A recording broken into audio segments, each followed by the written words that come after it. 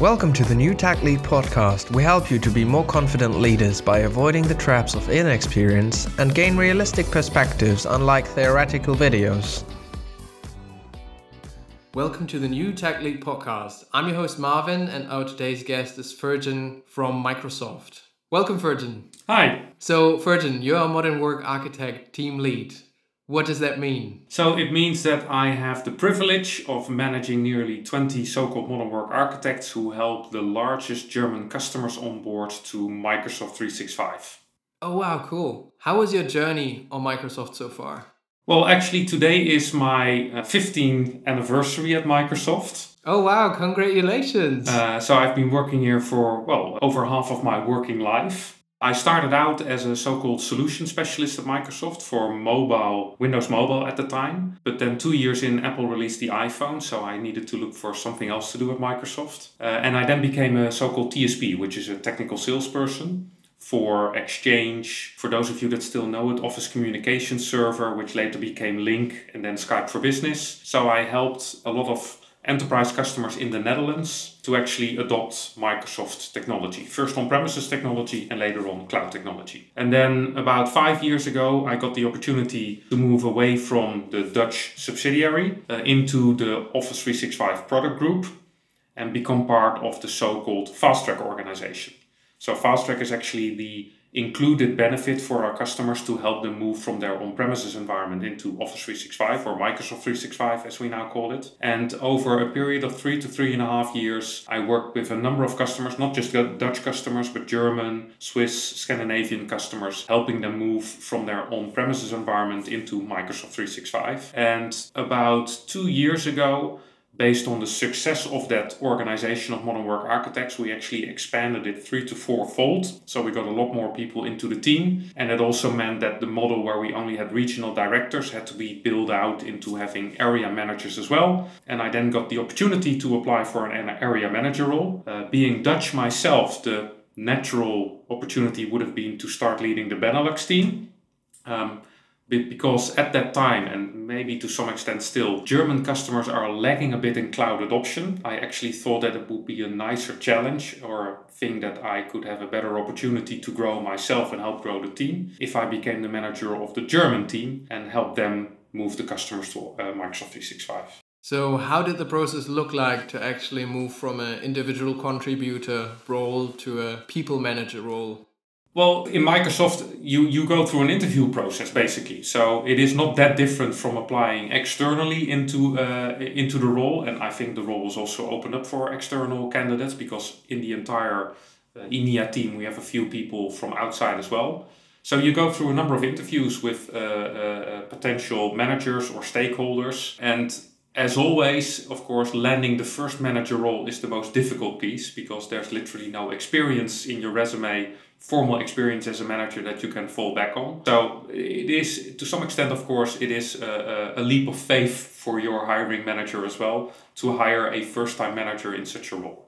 But to focus on the leap of faith, you had the technical expertise in your backpack and you had the experience within the FastTrack organization, Microsoft culture on board. Yeah. So the people management challenge was accepted and you got from there, right?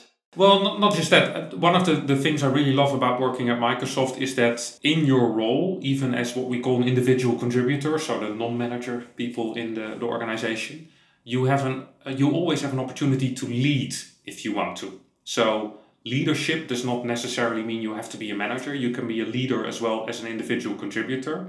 So I think the leadership that I exhibited in my individual role as a modern work architect is what led the people to believe that I could be successful as a manager as well.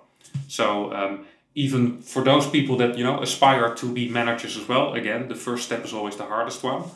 I would say the number one thing that you can do in your current role is look for leadership opportunities, because that is actually what will showcase your ambition to others as well, and that will also help you build, even if it's not a formal part of your resume, it will help you build leadership potential for that first step as a manager. Wow, that's a great tip, Ferjan. Thank you so much. So focusing on your step up to people manager, in your first 6 months, What were the cases you didn't expect? Well, some of that is COVID related and has to do, of course, with the fact that you become a first time manager in a team that you cannot see physically. So walk us through, when did you become manager? In late summer 2020. So just 3 months after COVID started, break out and hit. Yeah.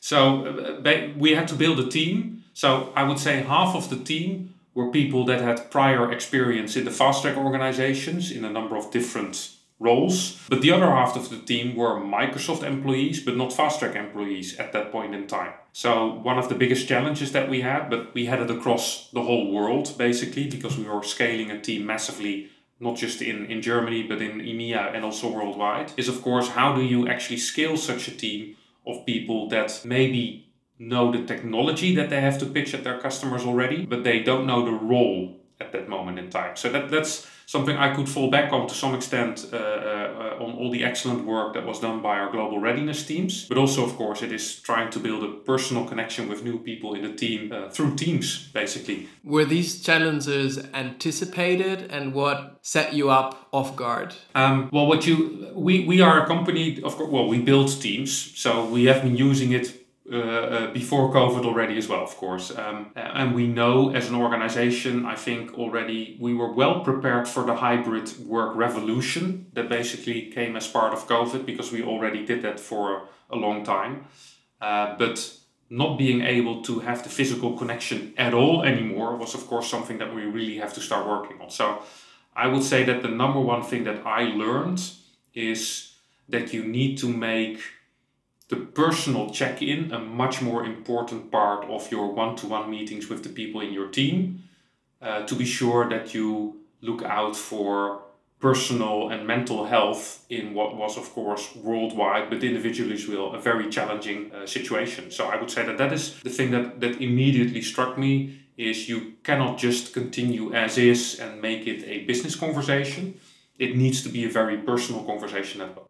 I really appreciate to hear about the caring part. So for those who are not familiar with one-on-ones and how to structure them, or most of them really focus it business related, how do you actually integrate the personal part? Start with very open questions. How are you doing?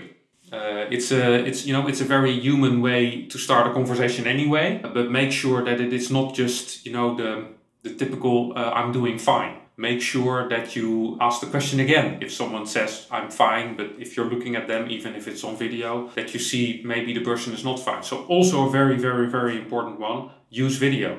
Because we at Microsoft at least sometimes have a tendency to use audio only and not video. And I think using video as part of these one-on-ones is an instrumental part to making them work, because that is an easier way to see how the other is doing. And then you only have a limited time where you can actually talk to the individual. Sometimes it's 15 minutes, sometimes it's 30 minutes, sometimes it's 1 hour. So how much time do you dedicate for that personal check-in?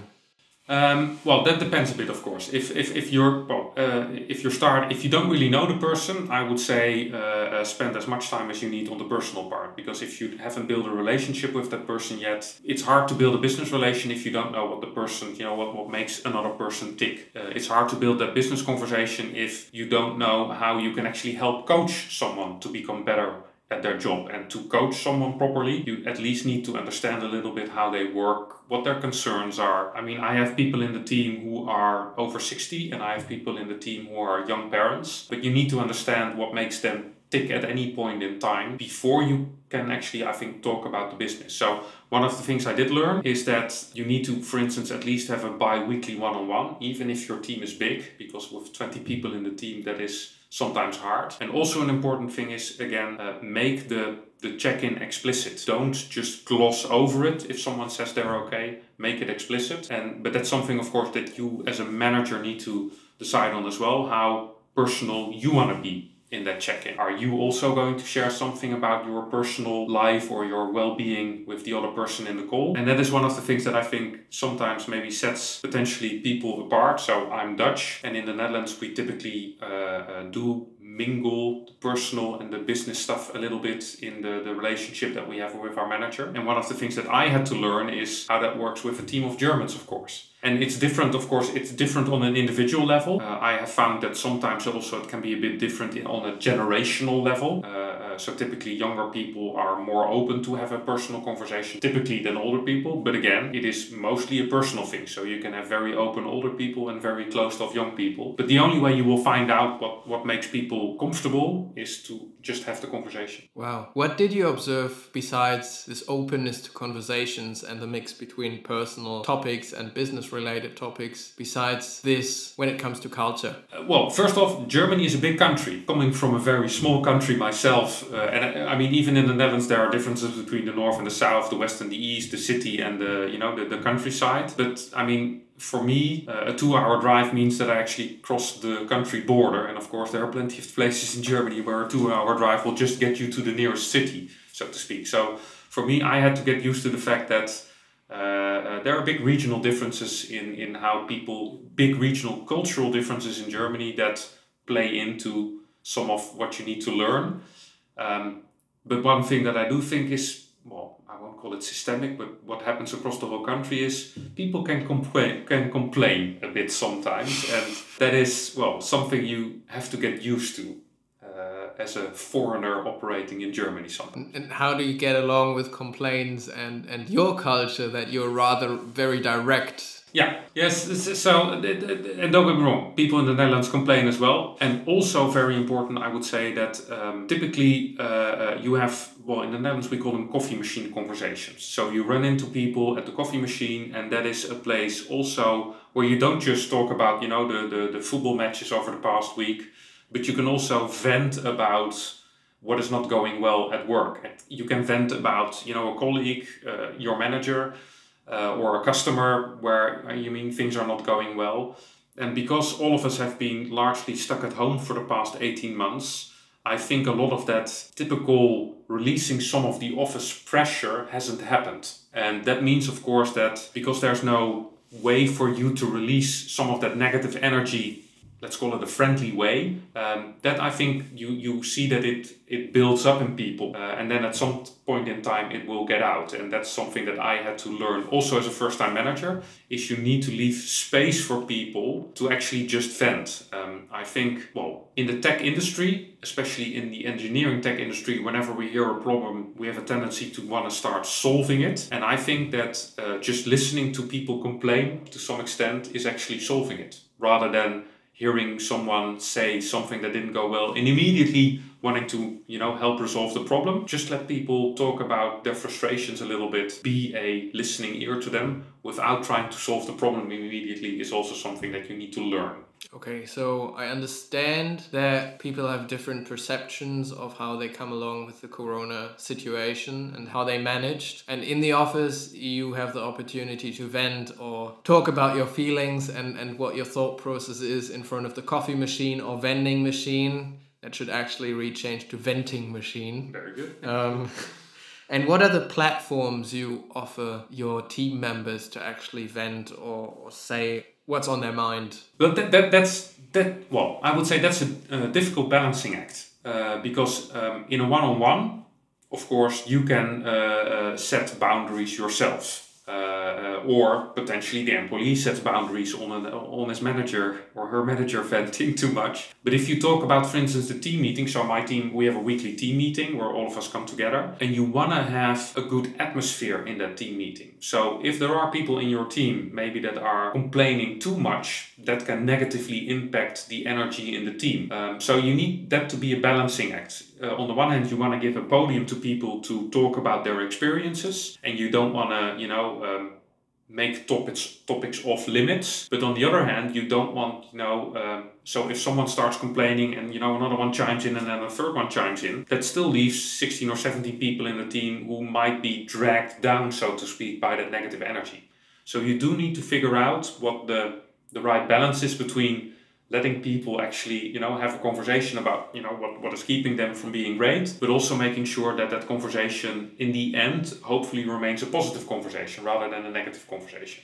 So in conversations, there's always an up or down, very exciting or not so exciting, not so much. So how do you actually get from these venting scenarios, which are rather referred maybe to other people, a downer, to actually going to upper situations again? To some extent, I would say it depends on the seniority of the person. So if you are a senior person in my team, I have a different expectation of you than if you are a junior person in my team. From senior people, I expect that they take the team along. That they are, the example for others in the team, and that if they do run into a problem, that they actually, are also part of the solution. So if you are a senior or what we call a principal modern work architect in the team, I expect these people to not just bring a problem to the table, but also to be, to bring the solutioning to the table as well. And I think that if you are younger in career, there is a different expectation. You do not potentially have the maturity to start immediately thinking about how do I make things better as well. So that factors into how you handle these conversations in a team. What I always try to do is, not call someone out in front of the team. And of course, we have the opportunity to have a side chat in Teams. So if I find, for instance, that someone is going off in the wrong direction in a Teams meeting, what I try to do is I try to coach them out of sight of the others before, raising my hand and saying, look, let's put a stop to this and let's move on to the next topic. Because I think, putting someone in his or her place in front of the entire team is typically not something that leads to a happy situation. That's a great advice, because I'm figuring out in a normal meeting room where 20 people meet at the same table, you can maybe wave, have a look, make any significant sign that there's something which is probably troublesome. But in a Teams meeting where everyone looks into the camera, it's probably not a gesture you can do and actually anticipate or make people aware that it's only reserved for them, right? Yeah. So the chat opportunity is a great way to settle it ad hoc. Yeah, basically what you're replacing, of course, is in-person, in-room chemistry, let's call it that. So if you are in a room with someone, your body language already tells the other person quite a lot about what needs to happen. You have, hand gestures to nudge someone along. I mean, it's hard, of course, to do this in a podcast, but there are gestures that you can use to move people along, so to speak, if you are physically in the same room without raising your voice. And that is something that we all have to learn in the hybrid world if we're not in front of each other, only digitally in front of each other. That's really, really insightful. I would like to get back to the different roles you're having in your team. You said rather junior roles, rather a senior, and then principal. Can you run us through the engineering levels in your team and how does that work for Microsoft? The roles in the team basically are the same. So everyone is an MWA, but the maturity level, of course, is different.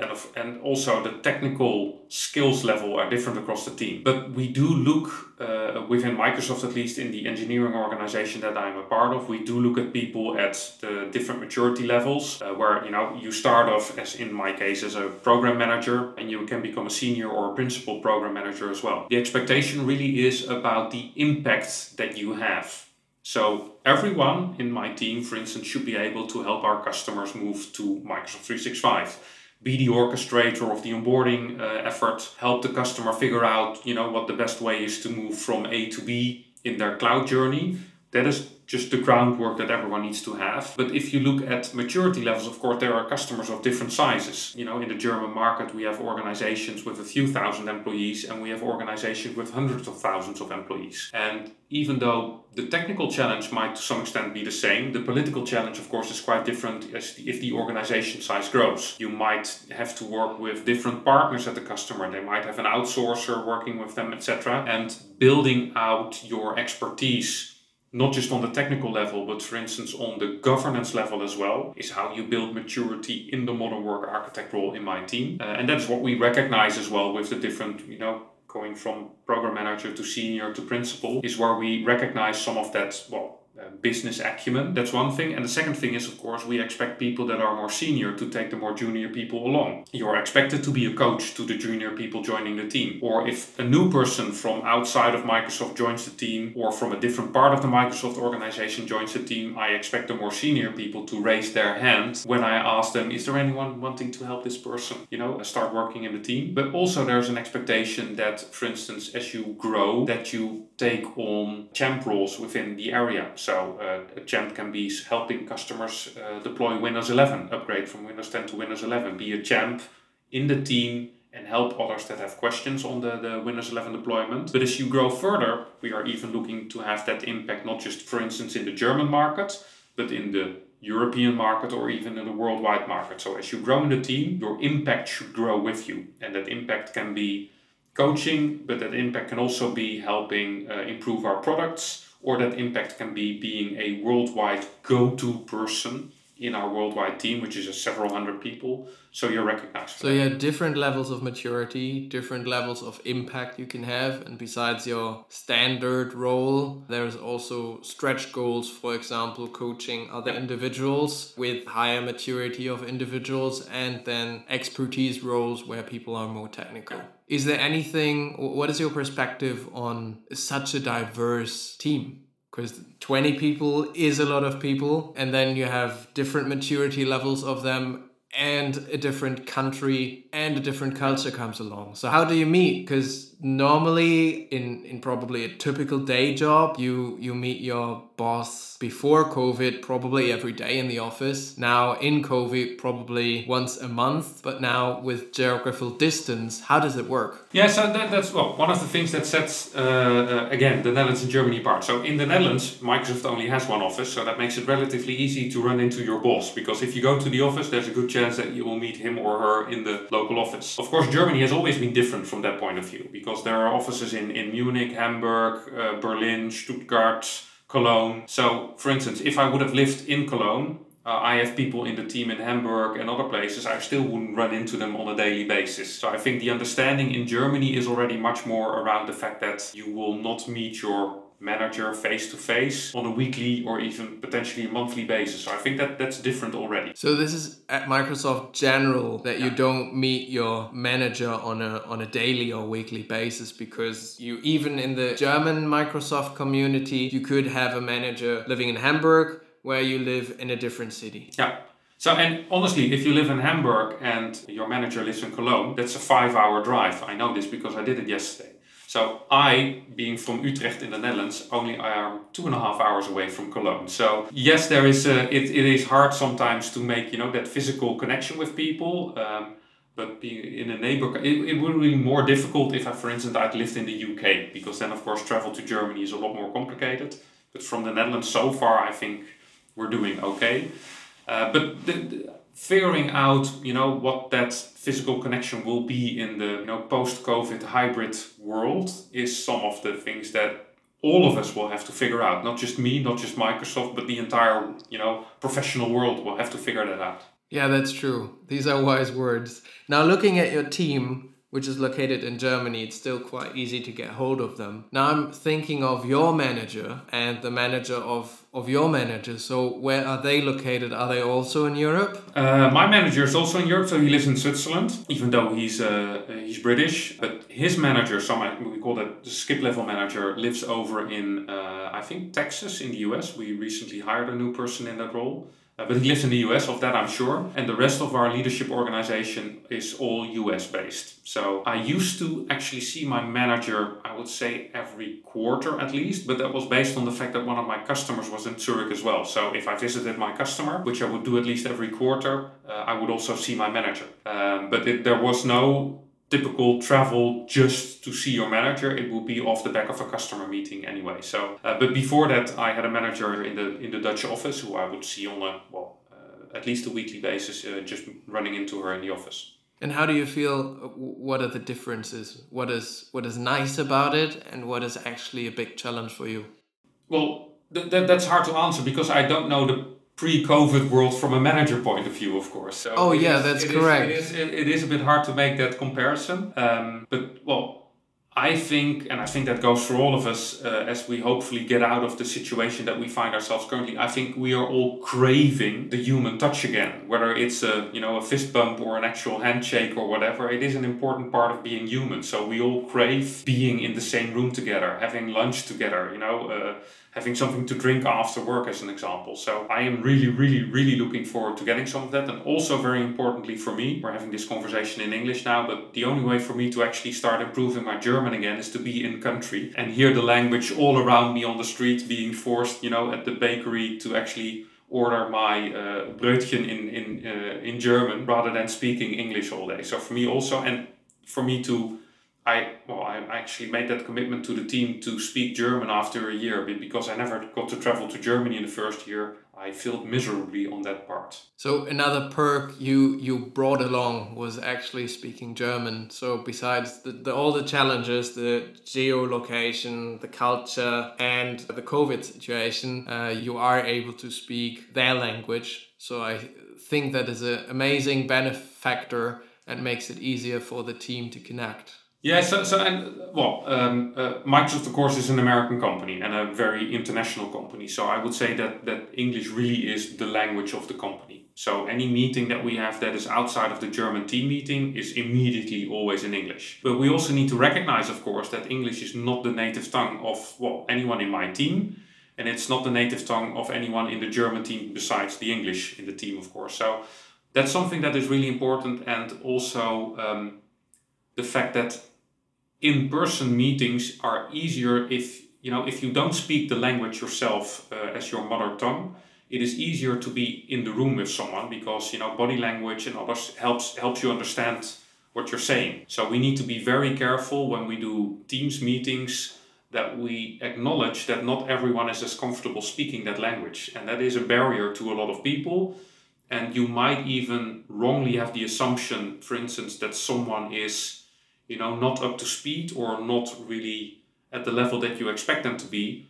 And they are, but they're just struggling getting it across to you because they're not native speakers of English. I love that you bring that concept of managing forward, because I feel it's oftentimes neglected or doesn't give enough respect about confidence, languages, culture, all these different mixes. So we covered today a lot of topics, starting out with your very international role and the massive team you are having in a different country, different culture. We jumped on the different aspects of a meeting that you also can jump in emotional and individual personal topics in a one-on-one or even in a team meeting. Give space to venting or emotional spikes, so to speak. Balance that out in a team meeting and in an individual conversation. And then moved on to cultural differences, how to move on with geographical distance and other aspects of a inclusive and very diverse team. So all in all, if people are interested to get in touch with you and learn more, is it okay to reach out on LinkedIn, or what is the right platform to do so? No, reach out on LinkedIn. So Ferjan Ormeling. Watch out that you don't reach out to my dad because he has the exact same name. But if you see a Ferjan Ormeling working at Microsoft, I'm sure you'll find me. Perfect. Thank you so much for your time today, Ferjan, and thanks for joining. Thanks for the opportunity.